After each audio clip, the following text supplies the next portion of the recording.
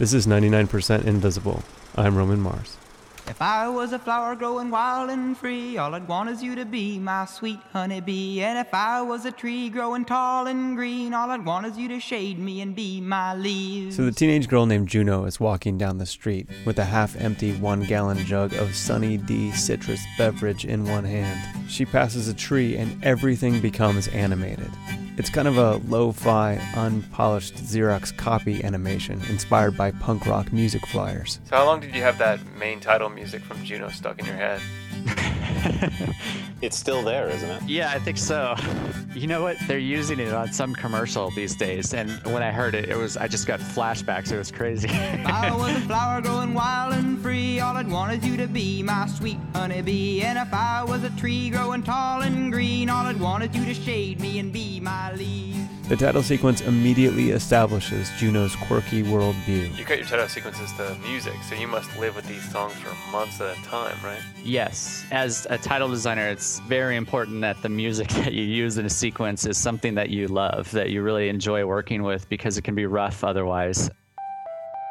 My name is Gareth Smith, and I am a film title designer. Gareth and his partner Jenny Lee did the titles for Juno and Up in the Air, among others. My name is Ian Albinson, and I am the founder and editor-in-chief of Art of the Title, a website that curates title design. Ian's site is awesome. It's a completely different set of people that do the work. That do title sequences. People don't always realize that.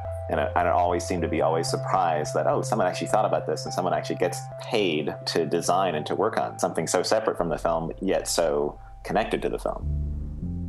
Fundamentally, a title sequence is a presentation of a legal document to the audience. It's a list of names of the crew and actors and everything who are associated with a film. And then there's the more interesting and artistic reason for the title sequence, which is establishing tone and perhaps a storyline. But there are rules. When you're doing a studio film, the designer or the company will get a document that's, maybe 10 to 15 pages long. If you just wrote out the text for the title sequence, it could fit easily on a single page, but of course it's this 15-page document, and beside each title there's several paragraphs of text about how each title needs to be treated.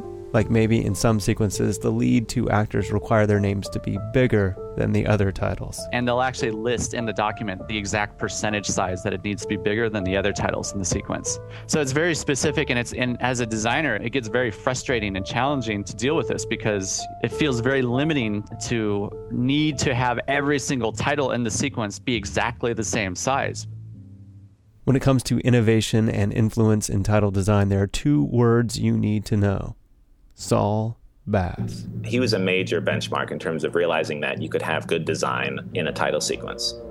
When Saul Bass came along, he was a designer that started to work on more promotion for films and then started to bring his illustration and design style to films.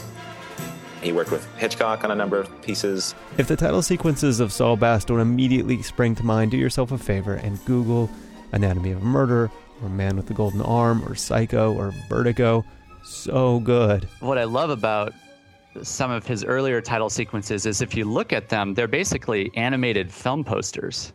But a lot of that Saul Bass style faded away in the 80s. The 80s and the 90s, you started to get the branding idea with films. And so a lot of title sequences weren't so much title sequences, but were just sort of the logo of the film. And so you're creating the brand for the films, or you have Back to the Future, where it's a very iconic logo design. And you have a lot of that in late 80s and early 90s. You didn't see as many complete opening sequences or title sequences, be them standalone or sort of integrated with the film. Which is not done very much these days. I don't know if you've noticed that, but there are not a lot of films where there's just a big logo that you see on the poster, But then we hit the second major benchmark, the movie Seven.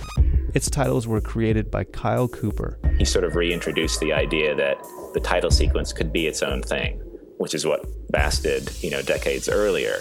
The title sequence of Seven works as both a standalone vignette and as a vital introduction to the grimy and obsessive feel of the movie.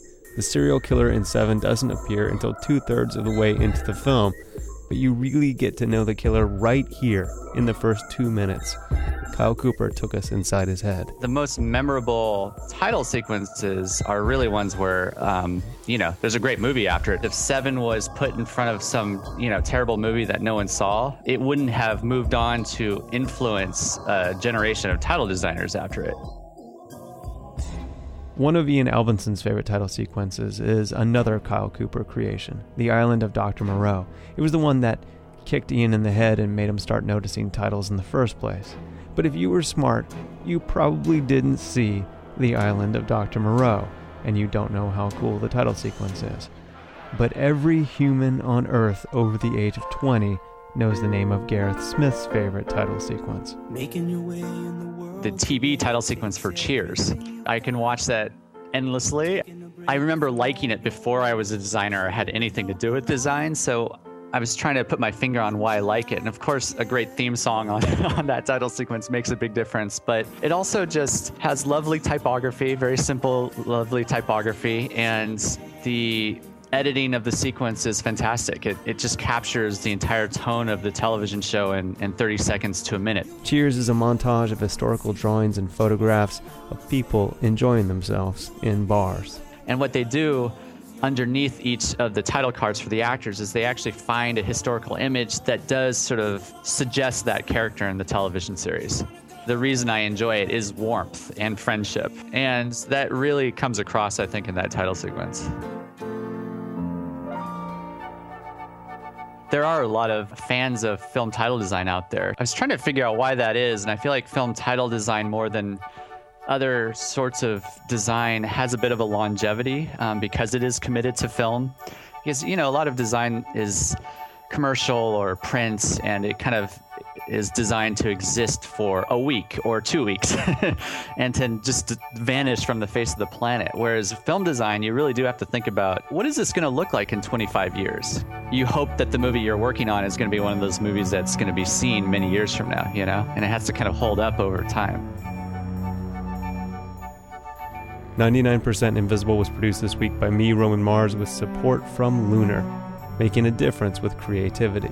It's a project of KALW 91.7, local public radio in San Francisco, the American Institute of Architects in San Francisco, and the Center for Architecture and Design. For videos and links to all the titles we talked about in this episode, as well as a kick-ass montage of kick-ass titles edited together by Ian Albinson, go to the website. It's 99percentinvisible.org.